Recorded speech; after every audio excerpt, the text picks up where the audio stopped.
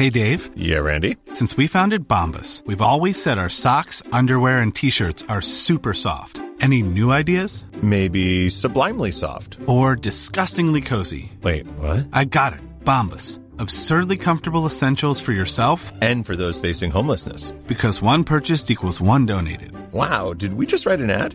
Yes. Bombas. Big comfort for everyone. Go to bombas.com/ACAST and use code ACAST for 20% off your first purchase. Millions of people have lost weight with personalized plans from Noom. Like Evan, who can't stand salads and still lost 50 pounds. Salads generally for most people are the easy button, right? For me, that wasn't an option. I never really was a salad guy. That's just not who I am. But Noom worked for me. Get your personalized plan today at Noom.com. Real Noom user compensated to provide their story. In 4 weeks, the typical Noom user can expect to lose 1 to 2 pounds per week. Individual results may vary. Real spoilers powered by ReviewSTL.com. Warning, the following film discussion will ruin the ending of any movie you haven't seen. Example, Bruce Willis is dead at the end of The Sixth Sense. See how I ruined it for you? Just like that. Here are a few more. Rosebud. Silent breed is people! I am your father. Get it? Real spoilers. You've been warned. Broadcasting from the lush but not lavish studios located in the basement of the O'Keefe Institute for Advanced Film Snarkitude, this is Real Spoilers, episode 326, Suburbicon. Ooh. I mean, sometimes you swing for the fences, and other times you get Suburbicon. Okay, yeah, I was going to say, no, was anyone swinging for the fences in this movie? No. I don't think. No. Well, I think they were trying to swing for the fences. Okay. I didn't hate it. Oh. There were some parts that I really enjoyed. Yeah. I enjoyed the concept. I think it's a good concept. I think it's 3/4 of a good concept. That's what I said. Yeah. I think the execution was terrible. I think when you have a movie like Get Out that is basically telling the same story. Well, I wouldn't go that far, but it's using some of the same themes. Yes, that's what I mean. Yeah, well, and does it a million times better. Well, when you have a movie like Get Out that is about these themes you're telling, as opposed to a movie that tries to tell a story that has nothing to do with the story you're telling. Yeah, that's the problem. That's the problem. But we'll get into go around the table and introduce ourselves. This is Dan. This is Joe. This is Kevin. And this is Tom. Dan, that coffee smells amazing. Do we need to take a pause so I can make some more? No, I'm good. Okay. So where was I at? Shameless plugs. Don't forget, we're available on iTunes. You can go there, rate, review, subscribe, all that fancy pants stuff. So Suburbicon. I liked 3/4 of this movie. Yeah, I did too. And when the movie really kind of drilled down on what it was, I was in. It's a rare movie where I liked it more the better, the deeper we got into the film. It got better. This reminded me of Fargo. Like they're very clearly trying to be Fargo, which is fine. But I mean, the Coen Brothers can do that because it's their movie, right? There was Fargo, and there was this is their movie. It's Clooney's movie. It's Clooney's movie. But they wrote it. They wrote it in 1986. Right. It's an old script. Oh, too. Okay. It was right after. This is the script after Blood Simple. So I think there's some Hitchcock here, which is also really good, and there's Fargo, and like that combination, I was like, yeah, I'm in it. And then I like to refer to this movie in two parts. I like to refer to it as before Oscar Isaac and after Oscar Isaac. Yeah. That's where the stride is when he shows up. Yeah, when he shows up, that movie's off to the races. It is singing. Different. And it kind of leaves its black story behind. Yeah. And the movie's better when it does. Because it's not about that. Because it's not about the black story. If you take that whole thing out, yeah, this is a much better movie. A much better movie. The problem is because you have this black story that's running parallel, right? Yeah. Right, like you think it's going to tell you one story, and then it doesn't, right? And then and there are movies that have subplots that don't go anywhere, but when the subplot is about that. And for the first 15 minutes of the movie, they hammer down on that. So when that becomes your forgotten subplot, like that's offensive. It is offensive. And so it's like, luckily I have the advantage of white privilege, so I can just get past that and enjoy the thriller. Sure, but in all seriousness, like that's the problem with this movie is that it forgets the black story. Is this Clooney trying to shoehorn in a political statement? So that's for now? I think they had two scripts. Yep. I think they shoehorned 2 scripts together. Well, yeah, it's 2 movies, and he didn't know how to have the connective tissue because those 2 stories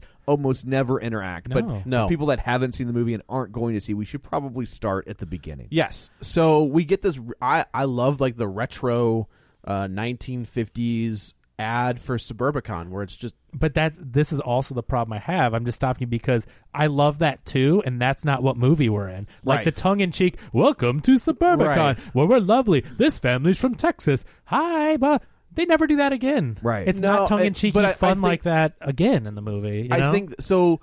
One of the things that I love about the Coen Brothers early stuff is it has that dark comedy.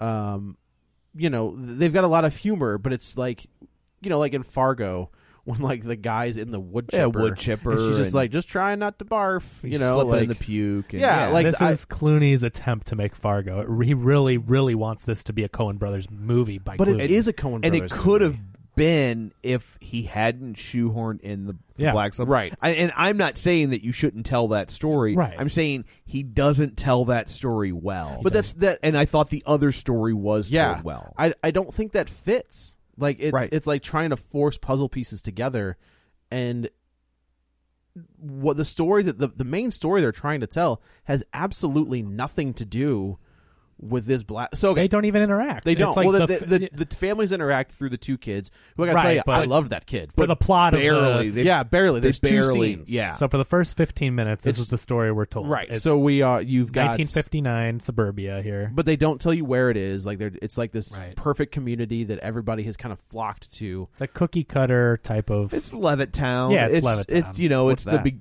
Levittown was the first suburb. Oh, okay. Like kind of pre-planned suburb, and all white people. And it was and then white flight basically. Well, I mean that was pretty much all suburbs. It was. I mean they were redlined. That's what redlining is, and they wouldn't let. Like my first question was, how did a black family get into this neighborhood? That's a good question. Like in 1959, Yep. like that. I was just like, I have questions as to how this even occurred. Well, that's true. They're so upset about it. It's like, how to get to that point where these people are angry about this. Like I can't imagine a neighborhood like this ever. So I mean, real estate agents wouldn't have even shown a black family this house. I was thinking maybe it was like you had to pay like a fee to get into the neighborhood, and the family came up with the fee. You know what I mean? Think they had homeowners associations yet back then. In this little town, maybe I don't know. Yeah. So they kind of tell you that everybody moves here. It's perfect. We open with really bright. It reminded me a lot of like when Pleasantville opens up to the color. Yeah. It reminded me of that, like super saturated, super bright. Same time period. I mean, it is like the Pleasantville look. Yes. Yeah. So the mailman's kind of walking down and he's saying hi to everybody, and then there's a new family, the Myers. Is that what they? Yeah, I think the Myers family is moving in, and so he's delivering like the mail, and this African American woman comes to the door, and he was like, "Oh, hi! Like here's your bills and your good housekeeping or whatever," and she's like. He goes, "Is Mrs. Myers?" Yeah, he's like, for the lady of the house. And she's like, "Yeah, that's me." And like the music stops, and the mailman's just like, okie dokie, and like hands her the stuff, and like doesn't even. He walks away with the mail. Oh, that's right. But he doesn't turn around either, right? Yeah. So he doesn't turn his back to her. Like he's walking backwards, facing her, and she was like, "Hey, is that my mail?" He was just like.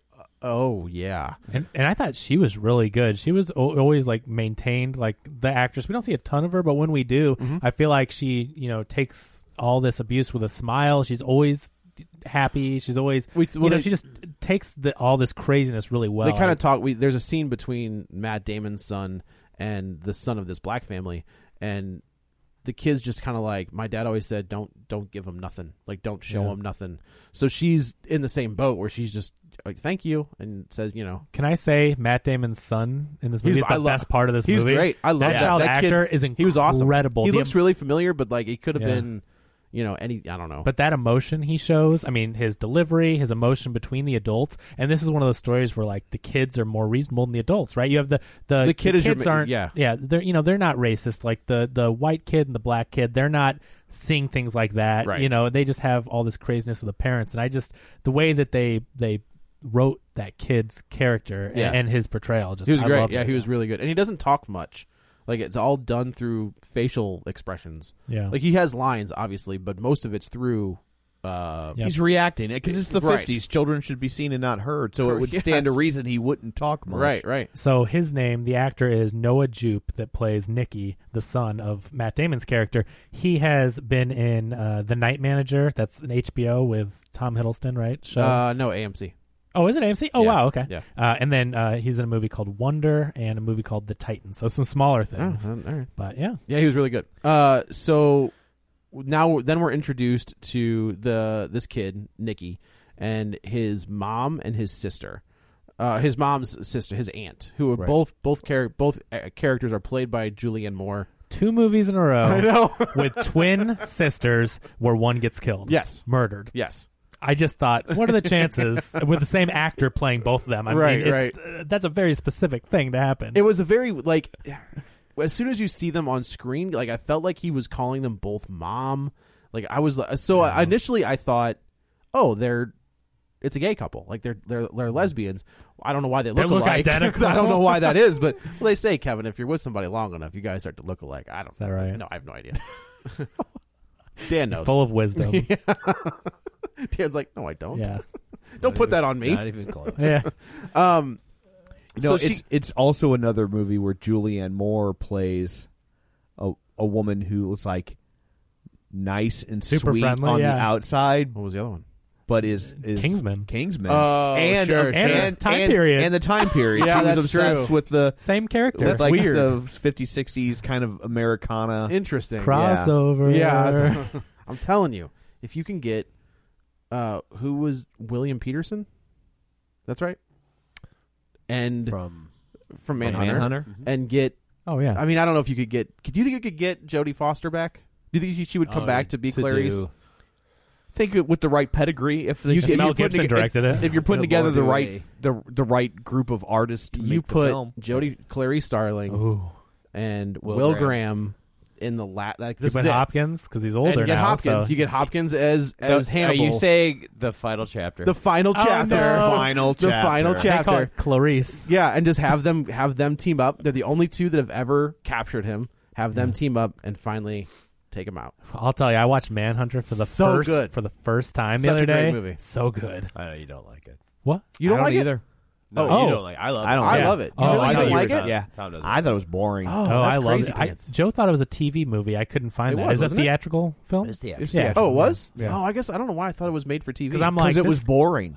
Oh, There's certain times where I just like yeah. give him the old side eye. This guy. There's a clip on YouTube where it's Brian Cox's dialogue and Anthony Hopkins' dialogue. It's the same scene. Yeah. And they run it parallel, and it's Michael Mann does that a lot. Yeah. Did it with Heat. Oh, Yeah. and it's also they did it again, and it's the guy who played him on the TV show. they all do the same Mads- dialogue. That's Mads right, Mikkelsen. Michael Mads. It's, Mads Mikkelsen. Mikkelsen, Yeah. it's pretty. Who is one of my pretty favorite awesome. actors. He's, He's so good. That's Anyway, because it's from a book. that's true. Yeah, you can't really. They kept that part. Michael Mann does that. There's a TV show he made where with Heat. they lifted the scene from Yeah. Heat. It was L.A. something. L.A. Confidential? No, that's that's the a L.A. fantastic- Story. That's also something- fantastic. No, Well, that's the Steve Martin Yeah, movie. it's good. It was yeah. Yeah. It was basically the diner scene. Yeah. And we you don't could- have these guys together. Yeah, they realized that they didn't have a scene together, that Robert De Niro and Al Pacino. And what's interesting is, like, you can go online, you can see the original scene that the other two actors did. And what's nice is they did it first, right? Yeah, so right. like, so there's no, are they trying to imitate? And it's like, and that scene is, and those are good working It actors. is electric. Those I'm talking about the other original- the original actors. Those are professional working actors. They both still work to this day. They pop up in things all the time, and that scene is just a snooze fest. With the two, until you get the and yeah. but then when Yeah. you see Pacino and De Niro digging on it, Same. same dialogue, almost verbatim, Yep. and it's like just night and day. Yep. I was thinking about something, just a little tangent. I know we don't do that often, but so I was watching The Good Place, and if you haven't seen The Good Place, I know Tom has. Yeah. Both Blake and Tom have been hounding me to watch it for the last few weeks. Maybe the best show on television. It's so. Is this the Ted Danson one? It is. Yeah. It's so good. And Read nothing, watch the and you show. can't- Don't don't read anything. So such a good show, and do you watch it? I'm all caught up. Okay. Yeah. So anyway, Ted Danson, who is what I was going to talk about, is so good with his delivery, and that's the difference between an actor of his caliber, and I mean even a good working actor. But Ted Danson, there's a difference between an actor and a star. Sure, exactly. And I mean Ted Danson, anyone else with those lines, it would be a completely different delivery. But the way in his face, and it's the way he pauses between sentences, the way he enunciates, it's just his delivery is amazing. It's time for Ted Danson to be in the MCU. Yeah. He would be who? It is. I don't know who. Just as like a but I mean, a it's Robert like how they brought Redford. England close. Yeah. Or but Redford, right? Just like a... But the secret weapon of that show, in my opinion, is Janet. Who's Janet? Darcy Carden. Absolutely amazing. To watch it. I didn't know if it was an actress that I knew. Darcy Carden. She's a comedian. Okay. Yeah. But she is brilliant. If that especially after like the storyline they got running now, if this woman doesn't win an Emmy, there is no good show. I agree. So since I've watched it, I'm all caught up now. I have tweeted one time about the show, and I tweeted at Darcy Carden and said Janet is the best part of the show. I mean, it's seriously, so just coincidentally, she is so good. She's great. She, if you ever listen to Comedy Bang Bang, one of my favorite podcasts, she's a frequent guest. She's been on this Off Book, which is a musical podcast where they improv an entire musical. Oh, man. Incredible. I know you're not a big musical guy. Tom, you'd like it. Yeah. They start with a premise, and they do a musical. Guys playing piano. Hilarious improv musical. But she was a guest on one of the last ones. Darcy Carden's hilarious. So, yeah, she's great. But Kristen Bell's great. Chidi. Hilarious. I mean, everybody on the show is great, but and she kind of, especially her role, kind of starts off as a thankless role, and she just crushes it. Yeah. So anyway, Kills it. What was the Denzel Washington flick that came out that they could never get the name right? They kept calling it the wrong Malcolm name. X. It was called Malcolm It was X. called Guarantee. I guarantee. But it was the stage play. The Fences? Fences. So there's so good. Somebody else put a side by side of that Fences monologue. It's James Earl Jones. It's James Earl Jones on stage, Yeah. and then Denzel after that. And it's also the same deal where you see two high caliber actors. Right. I like James Earl Jones. But in their better. case, they're both. and James Earl Jones created that role, right? Oh, is that right? Yeah. Oh, okay. He was the first actor to ever do that. He was amazing, though. Yeah. In that, That's a hell of a play. But they're both great actors. That's the difference. It's not like a character actor. And I just mean like Denzel Washington kind of has his own cadence and delivery. My guess is there's no way Denzel Washington was not familiar with his performance with the James Earl Jones performance. So I'm sure he's probably also going out of his way to make it different. I can't make any of the choices that like he Jared made. Leto. Yeah. Yeah. But except good. Right. No, that's what I'm saying. Except Denzel Washington was good. Is a good actor. Yeah, that's fair. So the family moves in. We see the Julianne Moore's, the mom and the aunt. The mom is blonde and in a wheelchair. The aunt is dark-haired and completely mobile. Brunette, if you will. Sure. Yes, that works too. So I think the aunt character says, "Go play with that boy." And he's like, "Oh man, like even the kid." I thought it was the mom. One of the two of them, of course, was just like, "Go play baseball with him." The reason I say that, not exactly remembering, is that the mom seemed like a very good, pure-hearted person. Yes, I agree. Right, so like I feel like it was the mom because of character development. Sense. But that anyway, sense. you're right. Yeah, and 50-50 shot. Yeah, right. So he kind of goes and they go to play baseball together, and you don't get these are the scenes where it's just like, I don't know what we're trying to do here. Yeah. So there's all these people as the Myers family is moving into this neighborhood. The people start to gather around the house before we even see Matt Damon's face for the first time. Which we don't takes see 20 Matt Damon minutes for a while. Yeah. They go to the town hall meeting you skipped over, which is just a bunch of people yelling. And this is like a white supremacist rally. I mean, the town is in outrage over this family, except for one guy on the board who's like kind of reasonable. And he's like, you can tell he's like, I don't want to be here. Like, right. But he's not the power, and he's not the. And it's funny, like in the news recently, we've seen that white supremacists have a new uniform that is basically like an Izod shirt and golf shorts with a certain style of haircut and Dockers, right? And tiki torches. Tiki torches. I mean, this just confirms how I've always felt about Dockers. So you're a Dickies, but they're comfortable. You're a Dickies guy, aren't you? But so these pleats, this town folk are kind of wearing the 1950s version of that uniform, right? And they've got similar haircuts. Well, this is Pleasantville, so to speak. You know, I mean, it is that time period. It is, but I think to me, when I saw it, and I was like, well, I see what you're trying to do. That's Clooney clearly is making a political statement. And we know that Clooney leans far to the left. But I don't think the clothes are a statement. I mean, there's no way that this was filmed after Charlottesville. No. Oh, no, sure. Yeah. I agree. Yeah. No, but I mean, so the time period is just that's what these people dress, and they digitally changed it. Yeah, it's all digital. That's where the budget took the went. mustaches out. Yeah, right. But anyway, so basically the town meeting just sets up for the rest of the movie. They're like, we're not going to want these people are not going to want to live here, right? So we're going to make it. I think one of the lines is, we don't mind integration. But it's if they are open when they're ready, yeah, and they aren't ready yet, and it's like this family's done nothing. Like the family's just like, I just want to live in the suburbs. Point, to my point earlier, the woman is the mother of the family is very Father's polite, the same way. And the father, we just don't really. I think the father's more stoic. Yeah, we don't get a line from him. The thing. It's just so the mother actually talks and interacts, and she's just like, "Thank you, have a good." Like she's just ignoring them and being polite. They never get to her like they want to. Right. But yeah, it escalates throughout the film, and it basically just causes a distraction for the actual story to happen. It's always in the background. Yeah. So they've also got they want to build a wall. Basically, they want to build like high fences around the house. Yeah, you start seeing everybody put up their picket fences. Well, they're like, I'm not paying for that wall. He's like, fine, we'll take it out of the housing budget, and they start building this wall around the house so they don't have to see.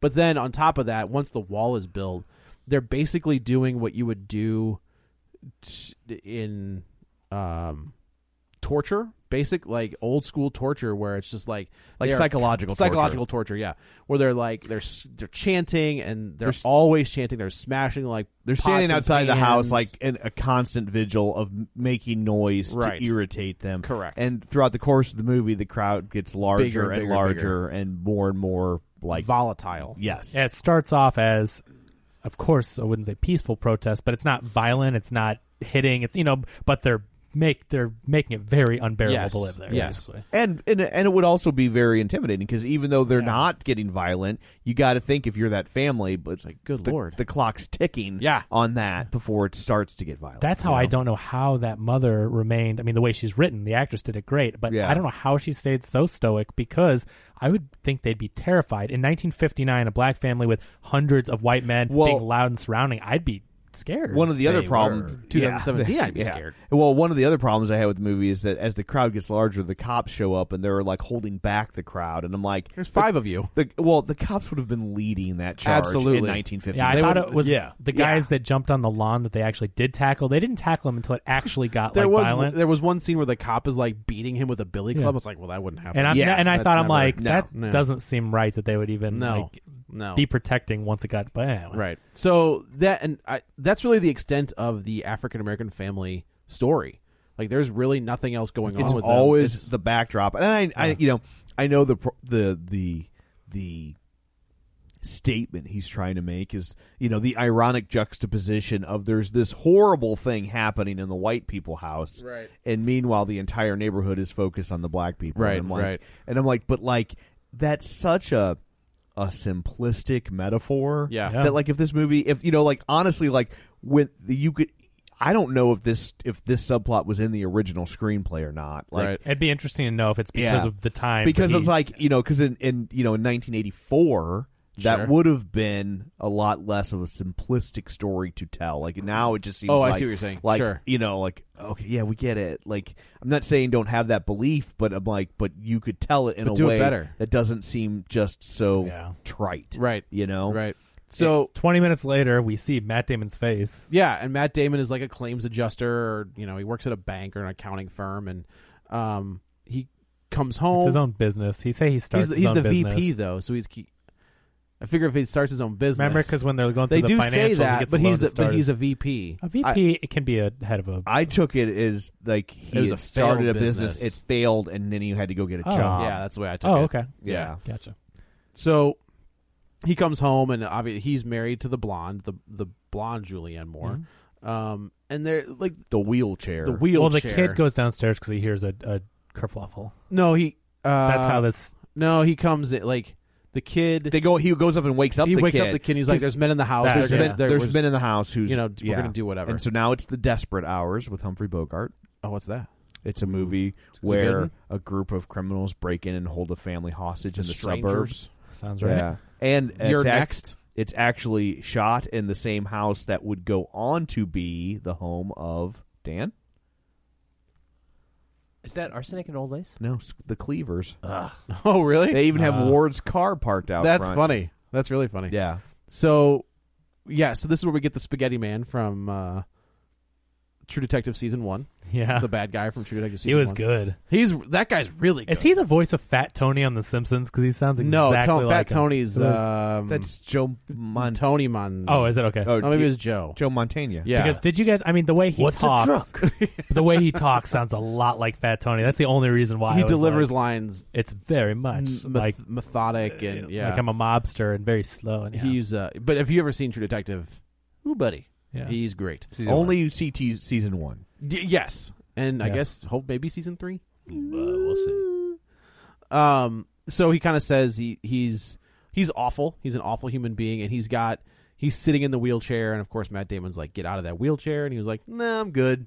And it's a good performance. It's a very good scene between everybody involved. Whenever you're on this story, it's like... Yeah, and I like the way this scene works in retrospect, because in the moment, you think Matt Damon is like... Kind of a puss? No. Or like he does what he has to do to keep his family. I took it as like when he tells him to get out of that wheelchair, like that's a risky move. Sure. To be like, like... I was surprised he was being a hard ass with these guys. Yeah, so I was like, I didn't expect this guy to be like, I took it as like, I don't give a crap. Like, you're not sitting in my wife's wheelchair. My wife. And I don't care if that means I get beat up or killed or whatever. Right. And then in retrospect, you realize that those guys work for him, right? As we will find out. Spoilers, yeah, and so it's like, so now it's like him. So in retrospect, it's him basically telling an employee, get out of that. It's chair. not part of the deal, right? So I don't watch trailers, as you know, but I went back and watched the trailers afterwards because this movie was not what I even heard it was. Total head fake. I just want to play real quick for you, official trailer number 1, real quick, and let me tell you what kind of movie they marketed this as. Just listen to this. Can we listen to the in ad? 5 seconds. Can we listen to the ad too? No. Wow, I didn't think this movie would have anything to do with HIV. Yeah. All right, listen to this. Welcome to Suburbicon, a town of great wonder and excitement. Hey there. Built with the promise of prosperity for all. Nikki, you need to get up. There are men in the house.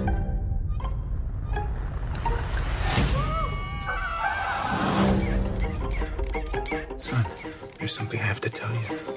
Those men killed your mom. We've decided it'd be best if your Auntie Margaret came and stayed with us. Nikki needs a mother. We'll be strong. We'll be fine. Mr. Lodge? Yes. You know a character named Rizzoli? He's a loan shark. If you were into the mob for money, that might explain what happened to your wife. Hi, pal. This is the last time that clown's gonna ignore us. Take care of a kid.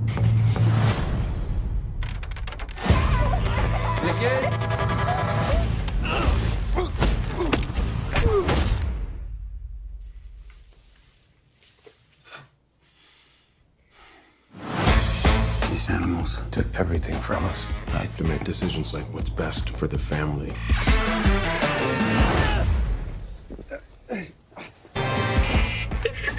Any progress on the investigation? A mobster got killed a couple of days ago. I can end the conversation real quick. I'm sorry for his loss. Life? Yeah, I guess he probably is too. Nobody speaks. That was a good line. What do you want? I want all of it. All of it. Nothing like this ever happened here. This is a safe place. It was. Would you like a cup of coffee? Nobody speaks. Towns and villages burning, looting, and pillaging. I could have you killed in no time. I could kill you too. Nobody speaks. Nobody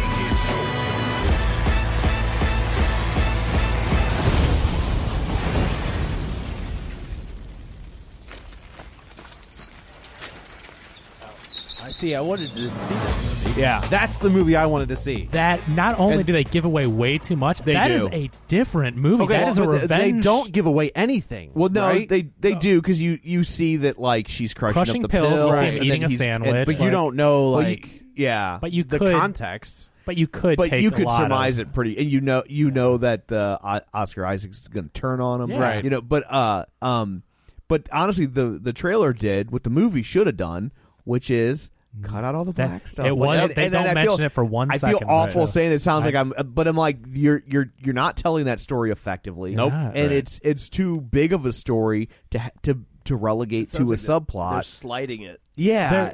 The make it a subplot. Yeah, Right. and the other main problem with this is they cut the trailer with all the scenes out of order, so it made it look like it was a revenge thriller with Matt Damon, a dark comedy revenge. Every single time, it's like, I will kill you, and then he's putting a body in the trunk. Like, none of that happened like that. It's completely misleading. So you're basically saying it's like the Last Jedi trailer.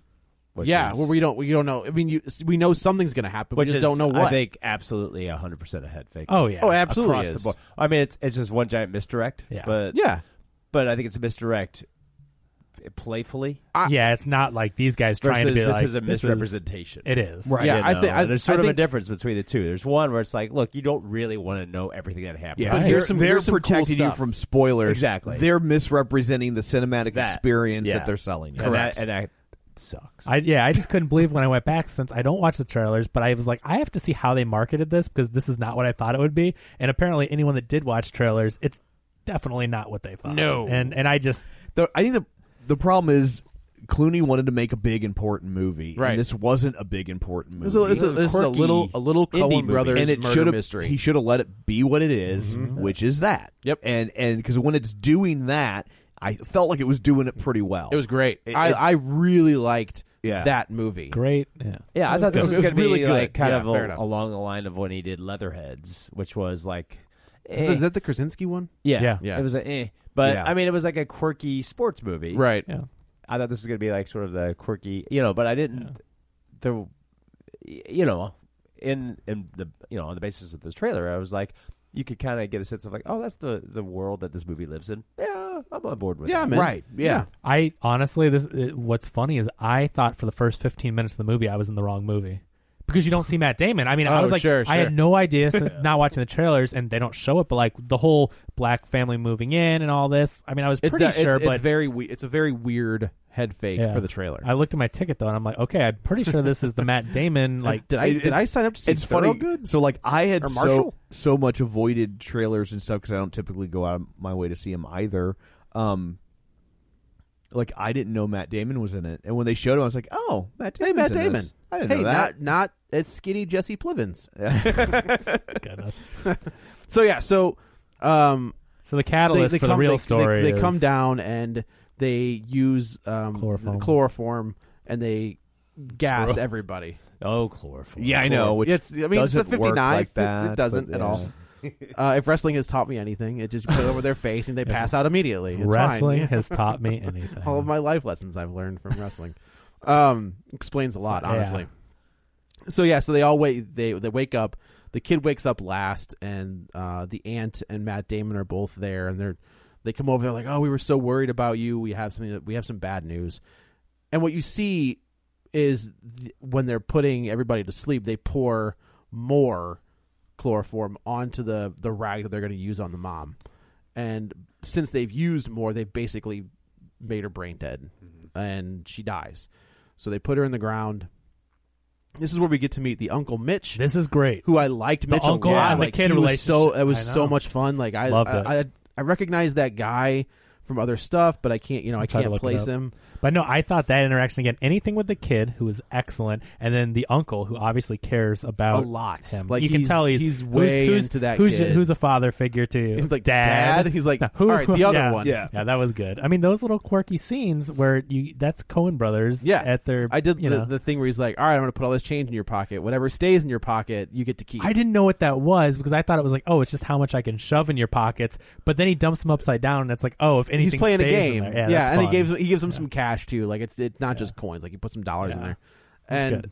so they go home, and everybody in the town is all just like, it's a huge tragedy, and we're so sorry, and everybody says the same thing. So like, I thought this movie was going to be kind of like a Body Snatchers kind of thing, right? Where nobody has any real emotions, and they've kind of built this society to. Oh, he's in The Accountant.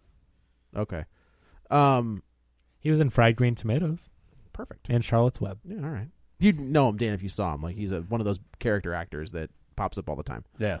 Where like they have taken the society, they've taken like all of the real emotions out of the society, and they don't really know how to react. And this family, you thought it was going to be like a Pleasantville type, kind something of, where yeah, they where like this family or, snaps. Yeah. Like Matt, all of this is happening to Matt Damon, and he's starting to snap and have real emotions.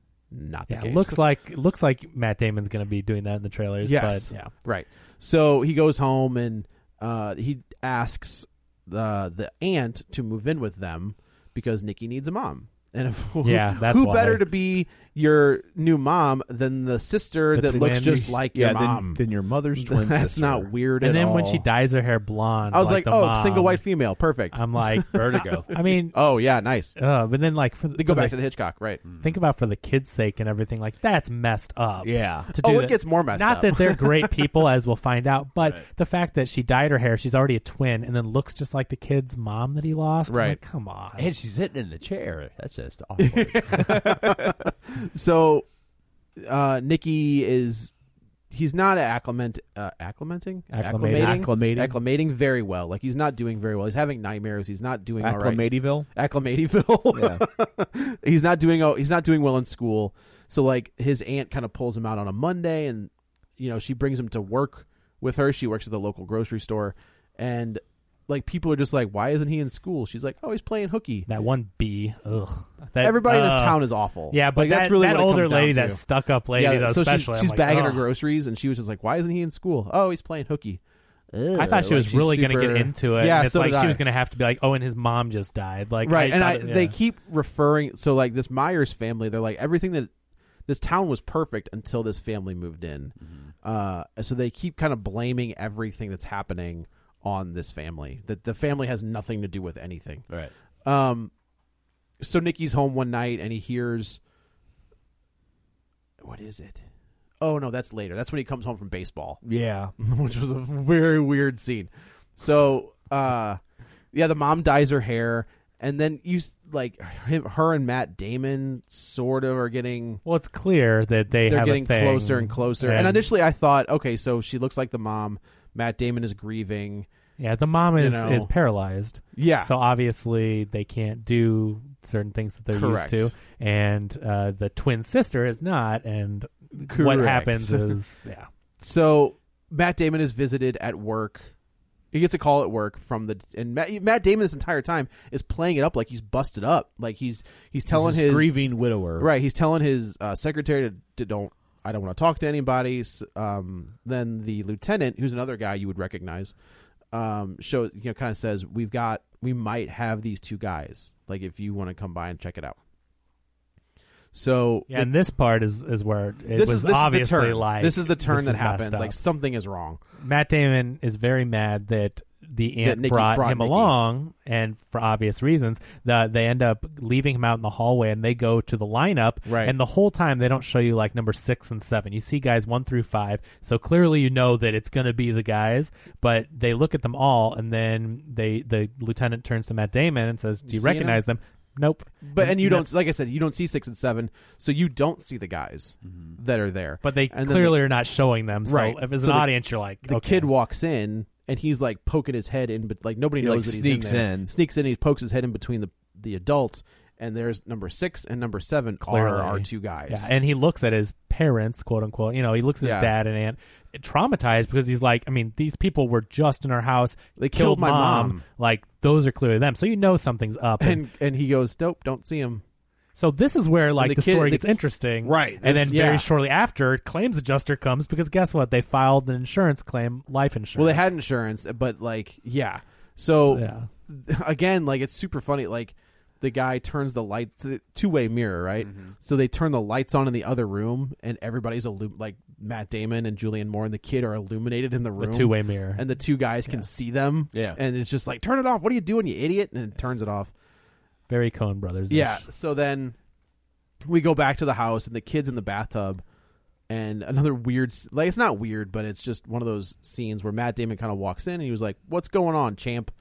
And the kid's like, "Why? What do you?" You know, the kid is the acting's the so kid's good. starting to get some Yeah. balls. Like he's just like, "Those two guys were there. What are you doing?" And he was just like, "You don't." You know, this is He where we starts kind of gaslighting him. He's Yeah. like, nope, you're wrong. Yeah, and he's just like, I'm the adult here. People, I know more than you. People think they see people all the time. My job, it happens. Right. I don't remember talk to people. Yeah. And so the kid's just like, you can tell the kid's like, you're full of. Because at the end, I love what the line that he gives. I Great can't remember line. it exactly, but at the very end, he's like, after, okay, yeah, that's all good, but why'd you lie? Like, Right. He totally calls Matt Damon Yeah. out, and he's getting more frustrated. Exactly, about the thing, exactly. yeah. So, more stuff with the black family that means I would say the nothing. insurance adjuster. So I guess she that's goes where to the next the black mom goes to the grocery that- store and like they basically $25 telling her everything costs $20 and for like a gallon of milk, $25, and she puts 20.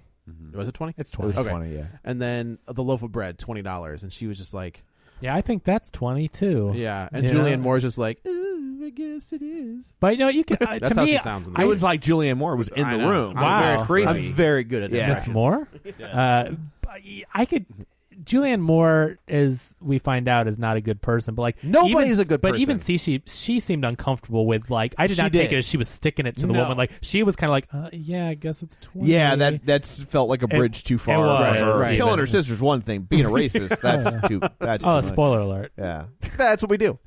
So the next scene is the kid's coming home from baseball practice, and he hears what sounds like a struggle. This is funny. And he grabs a knife immediately, and he goes downstairs. It looks great. You see him walking from behind. It's a with good, a knife. it's a good looking scene. It's yeah. a good looking shot, and he walks down. This might have been my favorite scene of the movie, where he walks down the steps, and there's Matt Damon.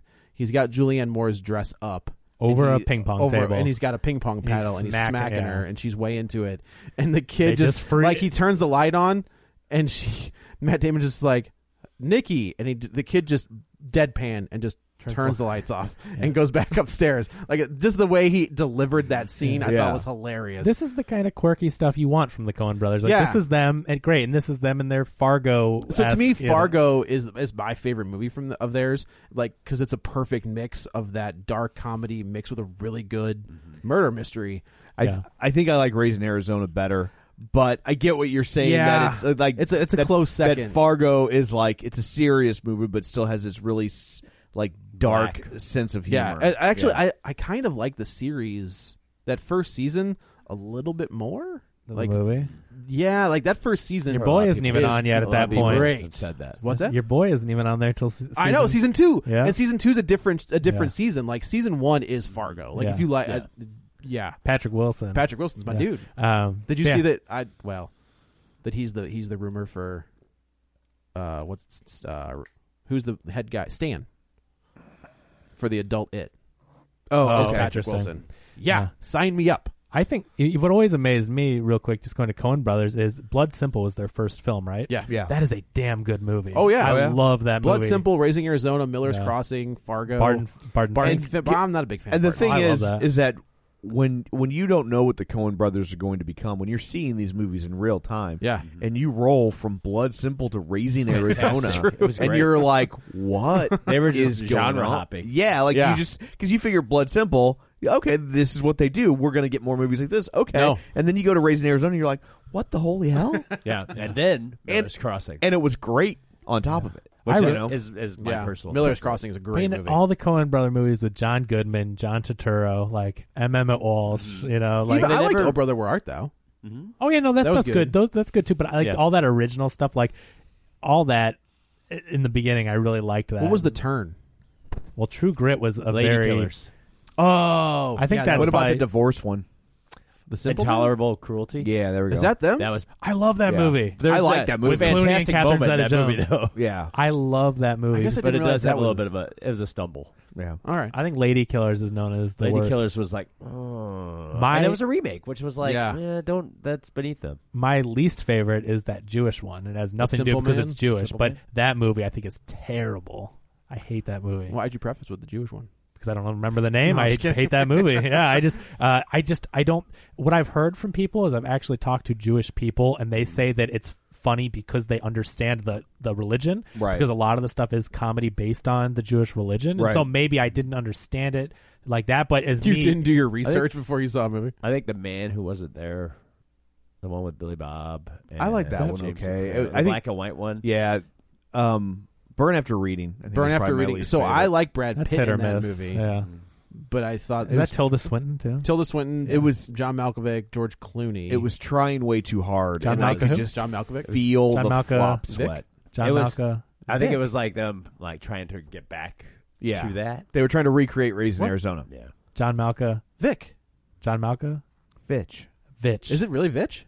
Boom. Oh yeah, my 1 to I your got 50. one. I got one. Hey, Just gotta, We got gotta one. gotta take your wins where you find them. yeah, it still counts. True. But, Yeah. Anyway, so back So to yeah, then this is where Oscar Isaac shows up, and this dude steals the oh my gosh, show. Yes. This is where I was into. Once you figure out there's a little bit of a twisteroo going on, it's like, okay, this is interesting. But Oscar Isaac shows up, and this Yeah. dude is on. So we already know that Matt Damon and Julianne Moore have colluded together Sure. to kill his wife.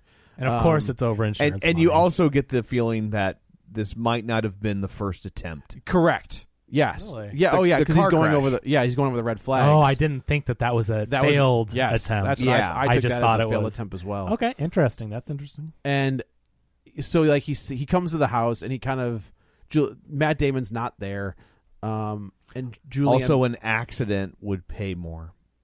Oh, that's true. It would.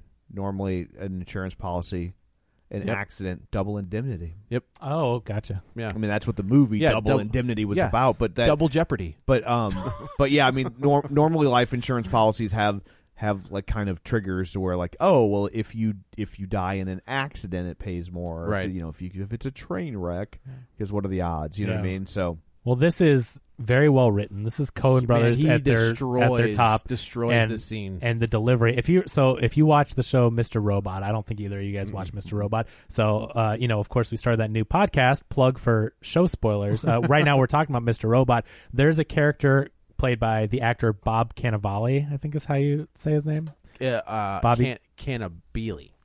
Kevin. No, I don't know. But he plays a character called Irving, and he's very similar to Saul in Breaking Bad, if you've seen that, where it's just like this, like, the guy is kind of a fast talker. He's not necessarily a great guy, and I don't think Oscar Isaac is a bad guy in this way. But you know what I mean? Like he does. Yeah, he you is know, a bad guy. I didn't think about that. He is right. Guy. So this Yeah. is a perfect example. So where it's like this guy's not a good guy, and he can get you on all this stuff, but you like him so much, Yeah. like Saul was, like Irving is, in Mr. Robot, and Oscar Isaac just nails this character. So he kind of so good. forces his way into the house. She's like, I don't have any information. I don't have anything. And he was like, it's fine. Like, I'm just going to ask you some questions. And I caught and all you the never things know. that he caught Oh too. yeah, absolutely. But as I was listening, so he's doing the processing scene from The Master here, kind of. Yeah, what I mean? kinda. He's interrogating her and asking her all these questions, and she's like, "Well, Lodge or whatever his name is, Gardner. Gardner isn't home right now. I don't know anything." And he's like, "Oh, people know more. You than never know." He's like, sometimes people know more than they let on. Brilliantly written scene. Yes. It's the dialogue so good. But she ends up saying that, "Oh, Gardner used all our savings when he tried to start his business," and Well, and he kind of says, he's like, we just have some red flags we need to check off, and then he's like, the policy's all paid up, and I felt like he was fishing for information. He was like, what's your insurance what's your insurance agent's name? Somehow the Like aunt knows a lot about right. her brother-in-law's policy, Correct. life Yeah. insurance. Like, that's weird. She knows the insurance agent. She knows, And he was like, well, it says here that Mr. Lodge took out an extra, he bumped up the insurance policy. And it's Gardner, sorry. Yeah, Gardner. I don't know why I thought Lodge. It's Gardner Lodge. Gardner Lodge is his name. Oh, Gardner it is. Lodge. Okay, well, Yeah, that's why. yeah. 'Cause I'm like, I thought it was Lodge. Yeah. Okay. He's like, he bumped up his wife's life insurance policy 3 months before this happened. And That's somehow a little- she would know She's about like, that. that's a little weird, right? And she was like, I don't know. No, she goes, yeah, he did. I know he did Oh, that. yeah, that's right. But come to find out, he just All made fake. that up. He made it up. He's like, I was just fishing. So, it's great. It's and great. he's So- like, let's face facts. He's like, are you living here now? And she was like, well, Nikki needs a mother. And he was like, really? He's like, there are these things called coincidences. Like, they happen in movies all the time, but you'd be surprised they almost never happen in real life. I will watch this scene again. It's a great Once scene. the movie comes It's a out and they really post it on good scene. YouTube. I mean, brilliant scene, brilliant performances. But he basically has her dead to rights, and he's like, he nails it. He's like, all right, what time's your husband get home? See you then. I'll see you then. And she is so shook by him, and she is.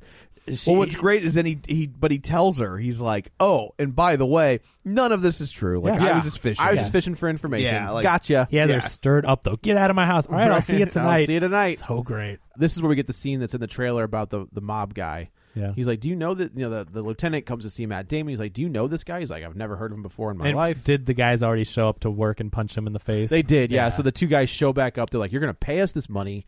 You're not going to jerk us around. And if we have to come back, you're not going to like it. Yeah. And they punch him in the face and they break his glasses.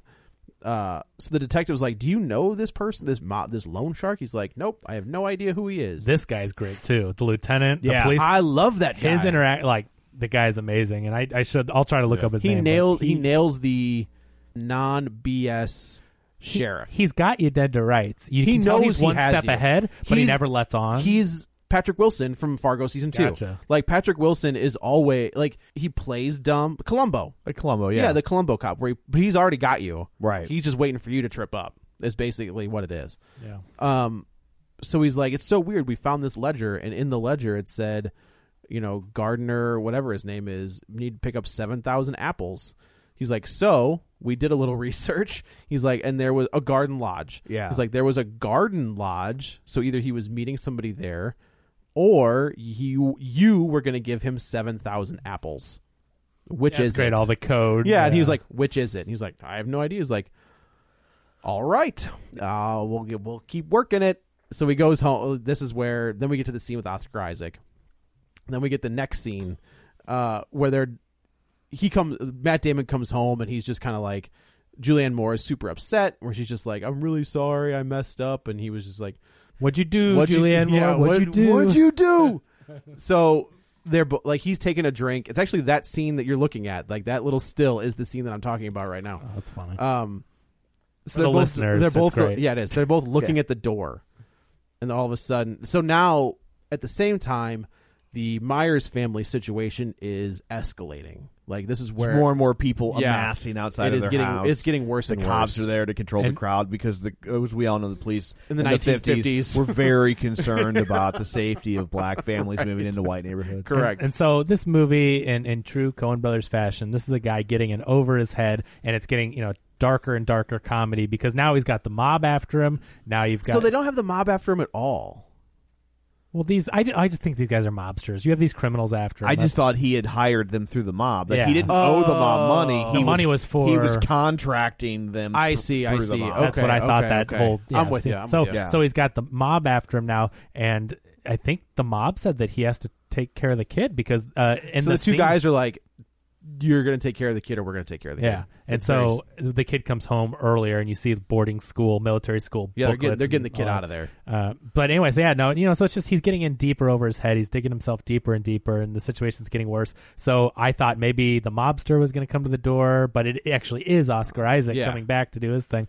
He sits down, and Julianne Moore is shaken again, looking at him, and he says, "I'd like you to get me a cup of that coffee." Cup of that coffee, like you had earlier. So, like, it's funny in that initial scene, he takes a drink of the coffee and spits it out, and I was just like, that's pretty slick. Like, he doesn't swallow the coffee, and he says he's like, I've been in enough of these situations to know, like, to look for some signs. So I took it as like he thought that coffee was already poisoned. That was the first scene with Julianne Moore. Right, he did spit his coffee. He spits his coffee out. Me. He's like, oh my goodness, and then he asks for it again. It's almost like the scene in the Tarantino one, the Western. Django? Nope. Oh, what the hell is it called? With Kurt Russell. Yes. Yeah, I always forget the name of this movie. The hell's the name of that movie? The Hateful Eight. The Hateful Eight. Thank you. Where they play with him. We know the coffee's poison, right? And they constantly kind of play with it. And put it down, pick it up. Yeah, right. And then he pukes his guts. I really liked that movie. I did too. I know some people didn't. I really liked it. I enjoyed it a lot. Yeah. They kind of have their interaction, which is really good. Yeah. Where he's just like, "Look, I know you killed her. I want a cut." Oh yeah, this and is he was great. just like, "Okay, like hypothetically, if we did kill her, how much? How much?" He's like, "How much? All of it." Oh, so great. And the delivery of that is just like, yeah, he's like, it just goes one of two ways. Yeah, he's you like, know? I've got you dead to rights. Yeah. Like, you can give me all the money, or I can go to the cops. So it's your great. call. So you've added, so now you've got the mob, you've got the insurance company, Yeah. and you have the dirty adjuster that's going to take your money, so you can't pay the mob. Right. Like it's there's no winning. For and Matt I love Damon at this. This is point. the good idea. This is the movie where it's like, yes, it's great. This is yeah, a quirky, this dark whole comedy. movie, like Yeah. this idea of him, the guy getting Yeah. too far in is Yeah. I like it a lot. And I think the only thing that disappointed me, having not watched the trailers but kind of hearing what it was, or maybe seeing a clip on TV real quick or whatever, is I thought this was a Matt Damon standing up to the mob and going to kick ass. Right. Yeah, it's not often you see Matt Damon as a bad guy. Yeah, this was You don't see that very, Talented right? Mr. Talented Ripley Mr. is the Ripley only is the thing. first thing that came Yeah, out. I guess that's true. And The Great Wall. Yeah, because that was made just it. offensive to Yeah. us, but no, the remake of Infernal Affairs. Oh, The that's Departed. right. Yeah, The Departed. Yeah. Tom's favorite movie.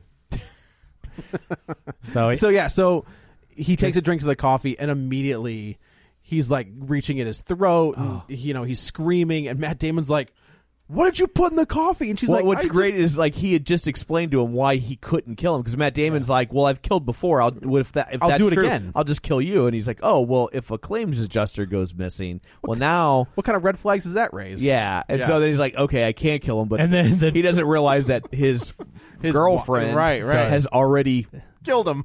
Again, Yeah, this- yeah. And then just it's so quirky. It's so Women. Coen Brothers. Yeah, he It's goes great. running out of the house, and Matt She Damon put lye in She put his- lye in his Oh. coffee, so it's burning. Isn't that what they used to like dispose of bodies? That's exactly and what. like, Yes. Oh, and yeah. he drank it. Yeah, Yeah. So you've got Matt Damon in this situation while the police are literally on the back side of his house.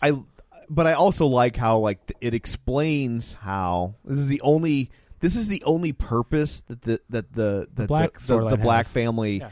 really adds to the story, which is a shame because then it trivializes Right. It does. that. But it's like this is how everything that comes next can happen in plain sight, A distraction. because That's there's this all- major distraction Right. happening over here. Right. That's what I was saying. Is that's all it serves the purpose of. This Yeah. whole story they build up is to serve as a distraction, so this other thing can happen. Correct. It undermines it. So this is the scene where Matt Damon kind of grabs like a golf club. It's a This poker. Fire is that what it poker. was? Goes through Okay. his eye. Yeah. And the other scene that I really enjoyed, like I When thought he's this trying was- to take it back out of his head. and he can't get it out. Yeah. Like, Yeah. So he hits Oscar Isaac in the head, and it's stuck. So Oscar Isaac drops on the ground, and Matt Damon's like trying to pull the fire poker out of his head, and he can't get it to You come kind of out. see it in silhouette, and his head kind Like, of pulls bouncing up off. because Kudos. he can't get leverage. you Right, know? right. Kudos to the sound mixing. Yes, very true. Yeah, so it's the sound that really sold it. It Yeah. is. Yeah. So Matt Damon puts Like a Oscar- good porn. Is that what it is? Yeah, it's Alright, the fair sound enough. mixing that really sells it. Hey. Just a warning shot. Okay. Much like a porn. Much like a good porn. Ready? I was ready for You that. you have no one to blame but yourself, young man. You knew what you were saying. So Damon throws Oscar Isaac's body into his car. Now, this entire Trunks time were so roomy. they in the were. 50s. Yeah. The two the two bad guys are sitting outside, and they're going to take care of this family because since Matt Damon didn't do it. So the skinnier of the two go inside the house. He hides inside the house. Matt Damon takes Oscar Isaac's car and drives him to some random Like a under construction. house like and a- leaves it there. Yeah. And So- then throws a bike in the trunk, so that's the That's so he the can scene where ride he's this- like riding the bike. which Yeah, is at a funny first I'm looking like, he came on a bike. He's putting that, and then he's like, oh, I drove his car. So I'm like, oh, that's Yeah, He threw right. that. I was like, just like what? When he threw the bike in the first two, I was like, "What is Yeah. happening?" I'm like, Why is he doing that? so Oh, he that can makes get home. sense. He's trying to push him down. I don't know. And you have to get a quirky little shot. Like Yeah, you which see is in the- funny. Like Yeah. I just like seeing him. Like he's obviously too big for that bike. Yeah. Yeah. So we go back to the house. Nikki has set up. So he's been trying to call his uncle this entire time because he feels like his uncle is the only one he can trust. So finally, he gets a hold of his uncle. And he's just like, Uncle Mitch, they're going to kill me. They're going to kill me. And Mitch immediately doesn't ask any questions. He's like, I'll be there in a minute. Stay I'll there. stay there. I'll- Stay yeah. wherever you are. And Julianne Moore kind of pulls the cord and stops Yeah. the phone. Ooh. So that it's pretty obvious they're going to kill Yeah. Nikki. Oh, Nikki. Oh, Nikki. You're so fine. You're so fine. You blow my mind. Hey, Nikki. No, I'm just kidding. So this is where the scene from the trailer where she's mashing up the pills. Right. She's putting them grinding in a- up. She's grinding up pills, and she puts them into a peanut butter and jelly sandwich, and Grinds the rest of the and- milk. and puts it in the milk. And she's like, Nikki, you got to eat. And like she is not motherly to Nikki at all. She's a horrible She's person. horrible to him. Because She there's is a the whole wicked like stepmom. yeah, She like is- Nikki's kind of there's a scene where Nikki's looking out a window, and she's just like, oh, your father's not going to join us today because he's at work and we're going to have this. He's like, yeah, I'm not going to eat.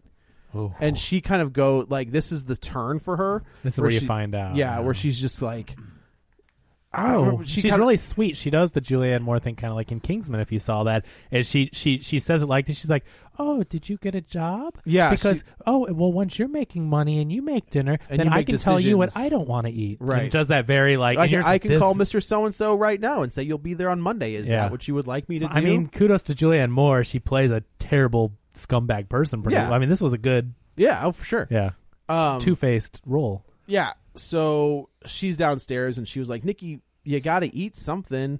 Like, you can't go to bed on an empty stomach. And Nikki he has screwed this wooden block into his floor, and he has like a piece of this fence, and he's wedged it into his door because he knows something isn't right. And so nobody can get into his room. So like his room is locked basically. So he's sitting there and she was like, that's fine. I'll just eat it all by myself. So she cuts back downstairs. Here's the little skinnier of the two bad guys. And he kind of says like, I don't want to do. I didn't want this to happen. We'll call him Harry. The other guy's Marv. Yeah. Okay. Fair enough. And he kind of says, he's like, almost like I didn't have a choice. She has a good dialogue. Yeah. Here. She's like, have you ever been to Aruba? She's like, we're gonna get away. We're gonna, which always goes well when you explain to the bad guy what you're gonna do is we're gonna get away and no one's gonna blah blah blah. Yeah. Yeah. So and in silhouette, he strangles her and he kills her, and he takes her upstairs. And Nikki is looking through the crack of the door, and he can see everything. I was thinking, whoever cut that door cut it very. It's a very wide gap. Yeah. That door does not fit that frame very well. As someone that's put up about 6 doors recently, I'm like, that's not right. That's not the way that works. So the guy kind of kicks Nikki's door in. Nikki's under the bed, and the guy, he opens the window, so it looks like he jumped out the window. But the guy is pretty smart. Like he. Oh yeah, no. I was gonna say this part really frustrated me in the trailer because they play this up like it's Matt with Damon. comedic. Well, yeah, they do the switch, but they also the music with it is like, oh, this is so zany. Oh, they're trying to get me under my bed. Right. And it's like this is a dramatic, it's tough, serious scene. Yeah, and he slides the bed, and then the kid's like, that was a good little move. Like where the kid's like sliding with the bed. He's moving the twin bed to see if he's under there, and as he moves the twin bed, the kid like scoots with the bed. That was good. That was a good moment. And then he sees the kid, so he's going to pull him out, and then he's got this knife, and then. As he's going, like, all of a sudden, the guy's, like, hands are on the floor. Oh, it's It kind of. Yeah. And he gets dragged out from underneath the bed. And there's a struggle. You don't know what's going on. You see the other pair of feet. Yeah. There's just so there's a struggle. And then all of a sudden, there's 2 shots that go through the bed and, like, almost hit Nikki. Yeah. And to where it's all quiet for a minute. I like when action happens off screen like this. I do like this shot. And everything really happens cool. off screen in this movie with the exception of 2 scenes. Yeah. So you see the 2 feet get back on the bed, and there's a hand that comes under the bed, and you hear Mitch's voice. He's like, "Come on, Nikki, like get out of there." And it's bloody. Yeah, he's beaten up. So he's like, "You did good. Like, we're gonna be fine." The camera pans up, and it's obvious that bad guy number 1 is dead. So Uncle puts him in the closet and gives him a gun and hides him behind coats. He's like, "Get behind here and don't come out." He's like, "I'll see you in a minute." And then as he shuts him in the closet, you realize that he's been stabbed in the back. He's still got a knife in his back. Right. So what I thought was going to happen, I was really hoping. I thought Matt Damon was going to open the door and bang bang. He knows his dad's a terrible person and he's trying to kill him. I wouldn't have bought that for a second. Okay. No kid is just going to automatically shoot his dad. Put 2 I in get the that. chest of his father. And when Matt Damon does come in, he sees now that he was a teenager. When he comes in and sees Julianne Moore's dead, he's obviously distraught over that, and he's looking for. Well, Nikki. we need to say that, so as Matt Damon is riding his bike back, the bad guy number 1 is in this Beetle. This is great, but he's giving him the guff. He's just like, what are you doing? Like, I don't think he's in a Beetle. Yeah, he is. I think he's in just like a sedan. No, he's in a Beetle. Really? He's in a silver Beetle. And Did you notice the mobster driving a Beetle? I don't remember. Okay, anyway. That's what makes me think they weren't mobsters. Like, they were contracted from... Yeah. Like, because they're subcontractors. They're bus drivers is basically who they are. So there was this gag earlier about the ambulance kind of just flying around this little town. This is great. And then all of a sudden, the ambulance just plows into this bug. Yeah. And destroys it and then blows it up. It's a Coen Brothers death. It is a Coen Brothers death. This stuff is like where you're just, and this is the script written at their prime, and it's just like, so we're taking all the players off the board is what we're doing. Yeah, so the two guys are dead now. Yeah, right. So he's kind of scot-free. It's just you have to deal with the insurance company, be looking for their guy, and yeah, that's so that he goes back home, and the kids Nikki's in the closet. Matt Damon opens the closet, and Nikki's crazy. He's pointing it at him, and Matt Damon's like, "Give me that." Yeah, he just takes it from him. To your point, he says, "Give me that." Like he just, right. What are you doing? Right. So he goes downstairs and they have this talk, and he was like, "Look," well, Nikki first says, "Why?" So okay, sitting in front of Matt Damon is the peanut butter and jelly sandwich, so we know and the cup of milk. It's Chekhov's sandwich. Correct. So Matt Damon kind of says, "Oh, that would be with mayonnaise." Ew. Oh wait, no. No. I misunderstood. You said Chekhov. Yeah, it's different. Yeah, but again, this is Sulu. You knew that sandwich and milk was getting eaten. Yeah. And I love that they left it there after she made it, and then as soon as he sits at the table, you're just like, oh man, this is great. One of the things that we've said about the Coen Brothers is they don't know they've lost their ability to end a movie, and I was curious as to how this was going to end. So Matt Damon gives a really good monologue where he's just like, this can go one of two ways. I can either say they broke in and they shot my son and they did they killed this guy, they killed and I could put some cuts on my arms and be like, I tried to defend myself. This is very creepy, and it's not. I mean, he does a great job. I just hate this character so much. Yeah, but this is a good scene. It's a great scene. I thought it was really, really good. This is one of Matt Damon's. He's best like things it's in a long so time. I miss this guy. Like I like Matt Damon a lot. So and then he's like, or we could say that we found them. We'll take the money. We'll go to Aruba. But he gives them the version where he's going to kill, where he has to kill him first, and he just lets it hang in the air, right? And then he's like, or he's like, all right, I love that. He's like, all right, big man, what are you going to do? And then he gives him the or, where he's like, or we can get out of here and we can do this. And the entire time he's eating this sandwich and he's drinking the milk. So that's great. The camera kind of pans up into this ranch style house to like the second floor balcony, I guess, that nobody falls over, by the way. Onto a piano. Which I call bull on. Right? Where was the piano? That's what I'm saying.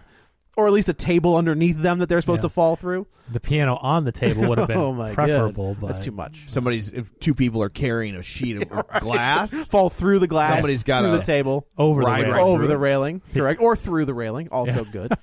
And the camera kind of fades out, and I was like, you know what? That's how to end that movie. Leave it to we know what happened. We know that he's dead. We know that Matt Damon's going to die from what he ate. I agree, but I do like this ending. I think they actually finished a movie this time. Oh, I think it was a little wonky. No, I liked it. So, but you wake up and the kids he wakes up. The kids watching TV in the morning. Which is that remote? Have you ever seen a remote control like that before? I guess it must have been a thing. So they had like a gun. They had like a flashlight that they would shoot at the TV, and bulbs on either side, and it would change. Is that a station. thing? Change the channel left and right. We'd have to look, but I don't think they would make up something like that. I've seen it in other. It felt like a weird thing. I've seen it in other movies where people flash a flashlight at a TV like that. I can't tell you what, but like I saw that and I'm like, that's weird. But yeah, I've seen that. Right. Okay. So he's just flipping through TV, and the camera pulls back again. A great shot. Yeah. And then Matt Damon's hunched over the food, what's remaining at the table. And there's the aftermath of what has happened to this the Myers family, where their car's burnt out, their house is smashed out. They've got a Confederate flag in the window. They mothered it. Yeah, I know. As the crowd was getting amped up, I'm like, I was having flashbacks to Mother. It really is, because it starts off as like this kind of not really peaceful, but it's like, hey, get out of here. Or no, they were just standing there at first without their playing music. Then they started banging pots and pans. Then they started like breaking stuff. Then they set the car on fire. It's like it progressively. And I'm like, oh. So they ate their baby. They ate the baby. Yeah, that was really. Unfortunately, I could do without that. Like I said, they don't know how to end a movie. Right? Yeah, that's what I'm saying. You end a movie with baby. Yeah, right. I think if Darren Aronofsky has taught us anything, you end a movie with baby eating. You have to do. You have to do it. But I like it in the rain. Eat a baby. But I like this. This is really quiet. So I think he looks over. He sees his dad's dead. Yeah. And he just kind of picks up his glove. No dialogue at this point. He picks up his baseball glove, goes at the back door. It's a beautiful shot. He walks across the yard to the black boy who's been through all this stuff. They just start playing catch. And they play catch. And that's how it ends. I'm like, and he'll get that insurance. He'll money get every now. dime of it. Yeah, He'll probably get twice because the dad's dead too. That's right.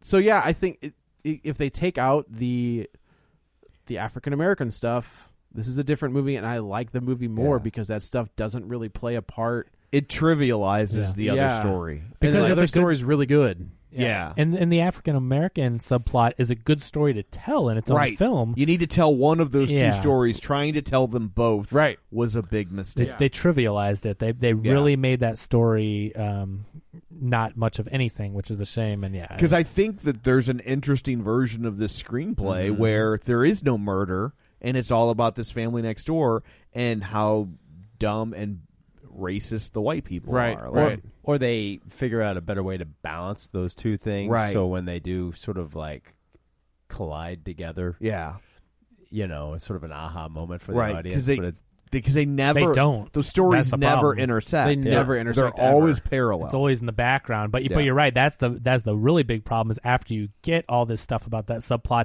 If there was something with Matt Damon and that family and they had to work together or they understood each other, whatever. Like if they collided, fine, I get what you're doing.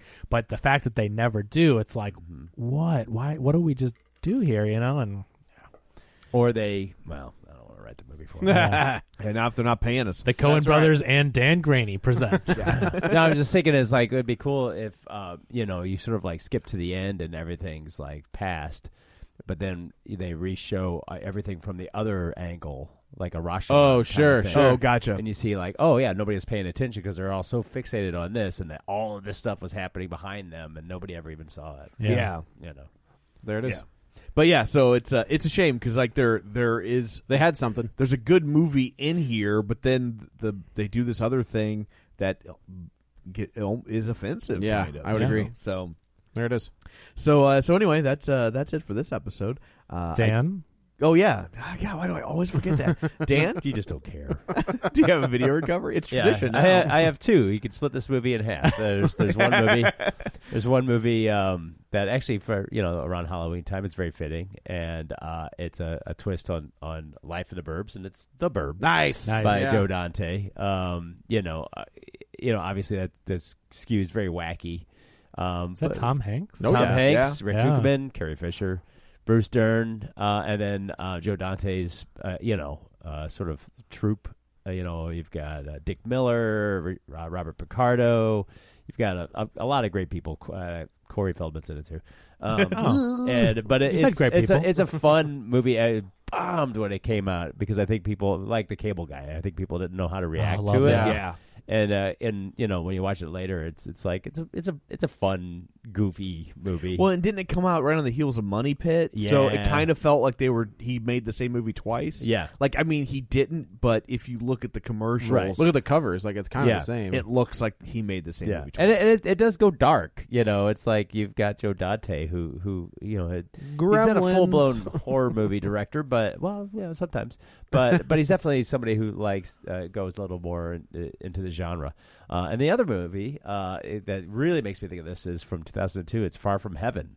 I don't know if you remember this movie with Julianne Moore, and Dennis Quaid, and Dennis Haysbert, and I think it may be even won some Oscars. And they are a couple in the 1950s. Dennis Quaid and Julianne Moore are a couple in the 1950s, and it's how they're trying to secretly, how they're living the perfect idyllic 1950s life in suburbia.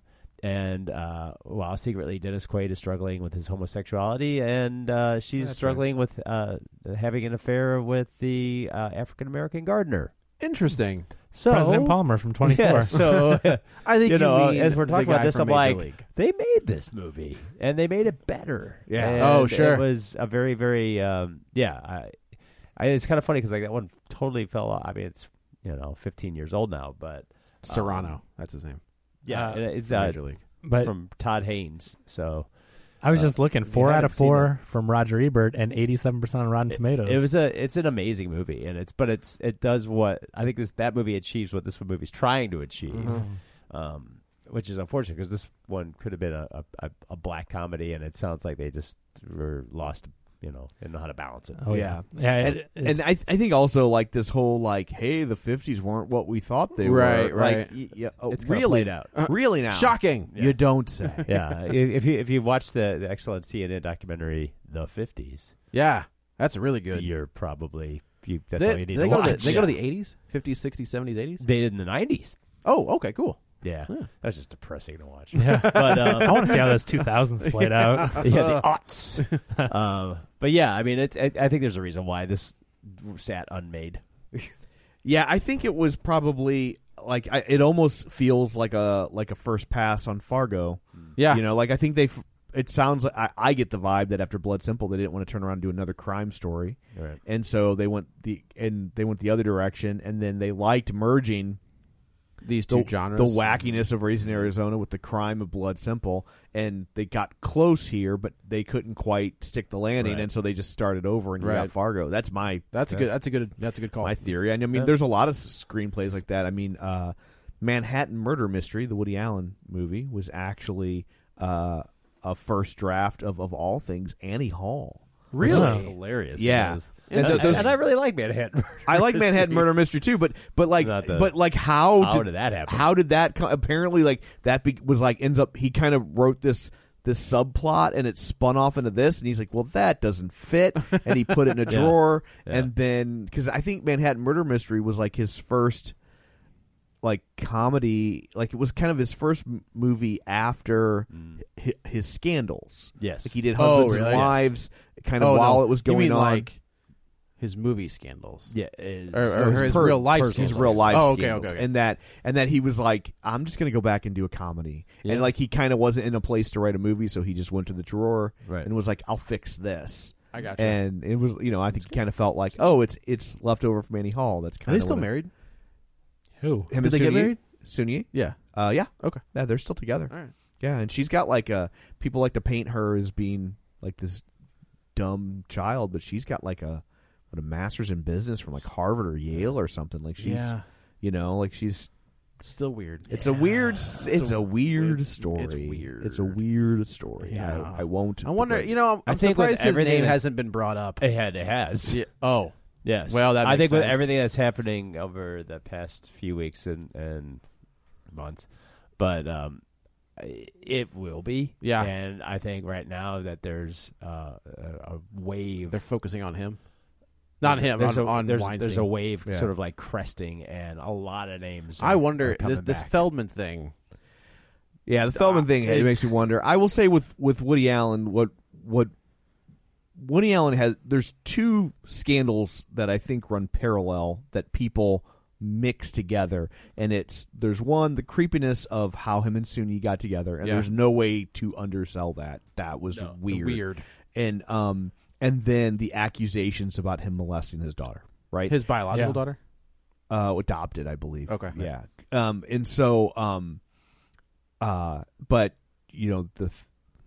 I always feel weird, like, having this argument, but, like, those accusations came after the affair was discovered. And I see what you're there's saying. a lot of speculation as to how accurate and real those are. But just real quick, the larger point that I've always kind of taken, where I really question the validity of the accusation, is that with Bill Cosby, with Harvey Weinstein, I know somebody who pronounces their last name Weinstein. It's confusing. Just on purpose. That's how they pronounce it. Okay. But Frankenstein. But is that those other men who've had those accusations leveled at them have had just an avalanche of other people come forward. That is very true. And in 30 years, there's never been another accusation leveled at Woody Allen. Right. And so, somebody that's into little kids doesn't typically just pick one and sample. Like, Michael right? Jackson. Like, right. What's that? Michael Jackson. Yeah. I mean, there was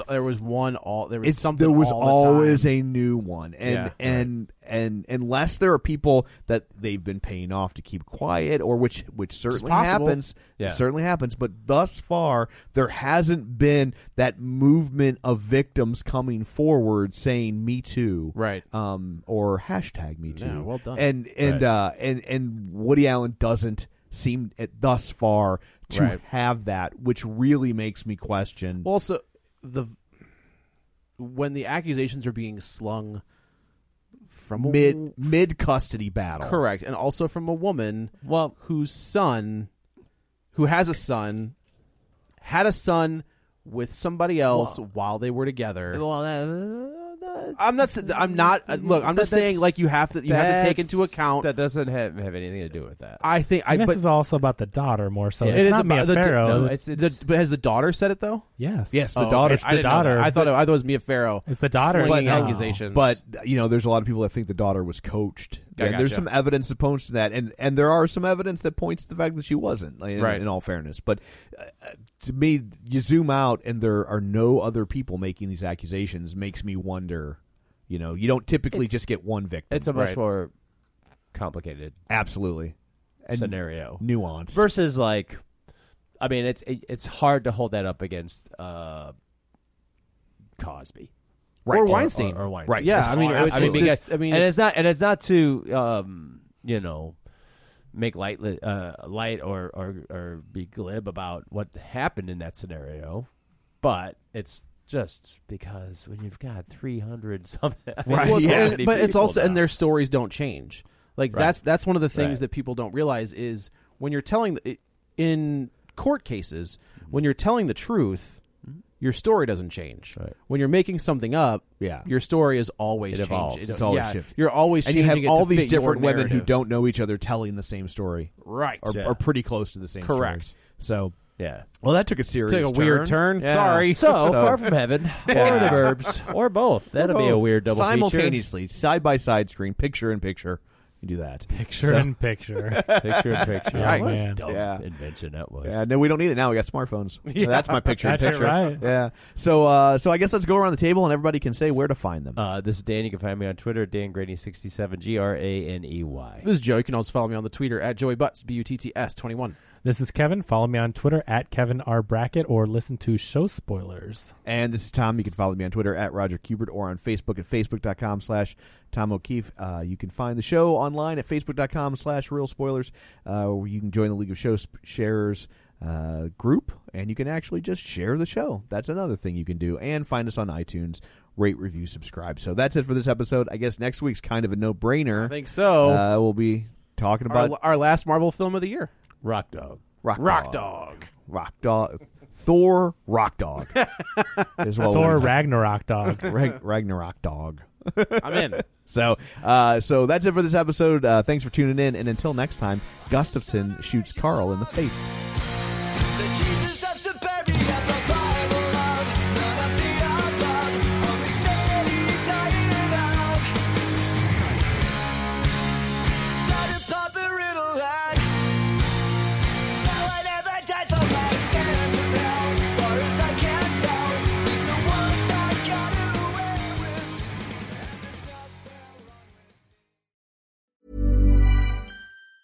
Planning for your next trip? Elevate your travel style with Quince. Quince has all the jet-setting essentials you'll want for your next getaway, like European linen, premium luggage options, buttery soft Italian leather bags, and so much more. And is all priced at 50 to 80% less than similar brands. Plus, Quince only works with factories that use safe and ethical manufacturing practices. Pack your bags with high-quality essentials you'll be wearing for vacations to come with Quince. Go to quince.com/pack for free shipping and 365-day returns.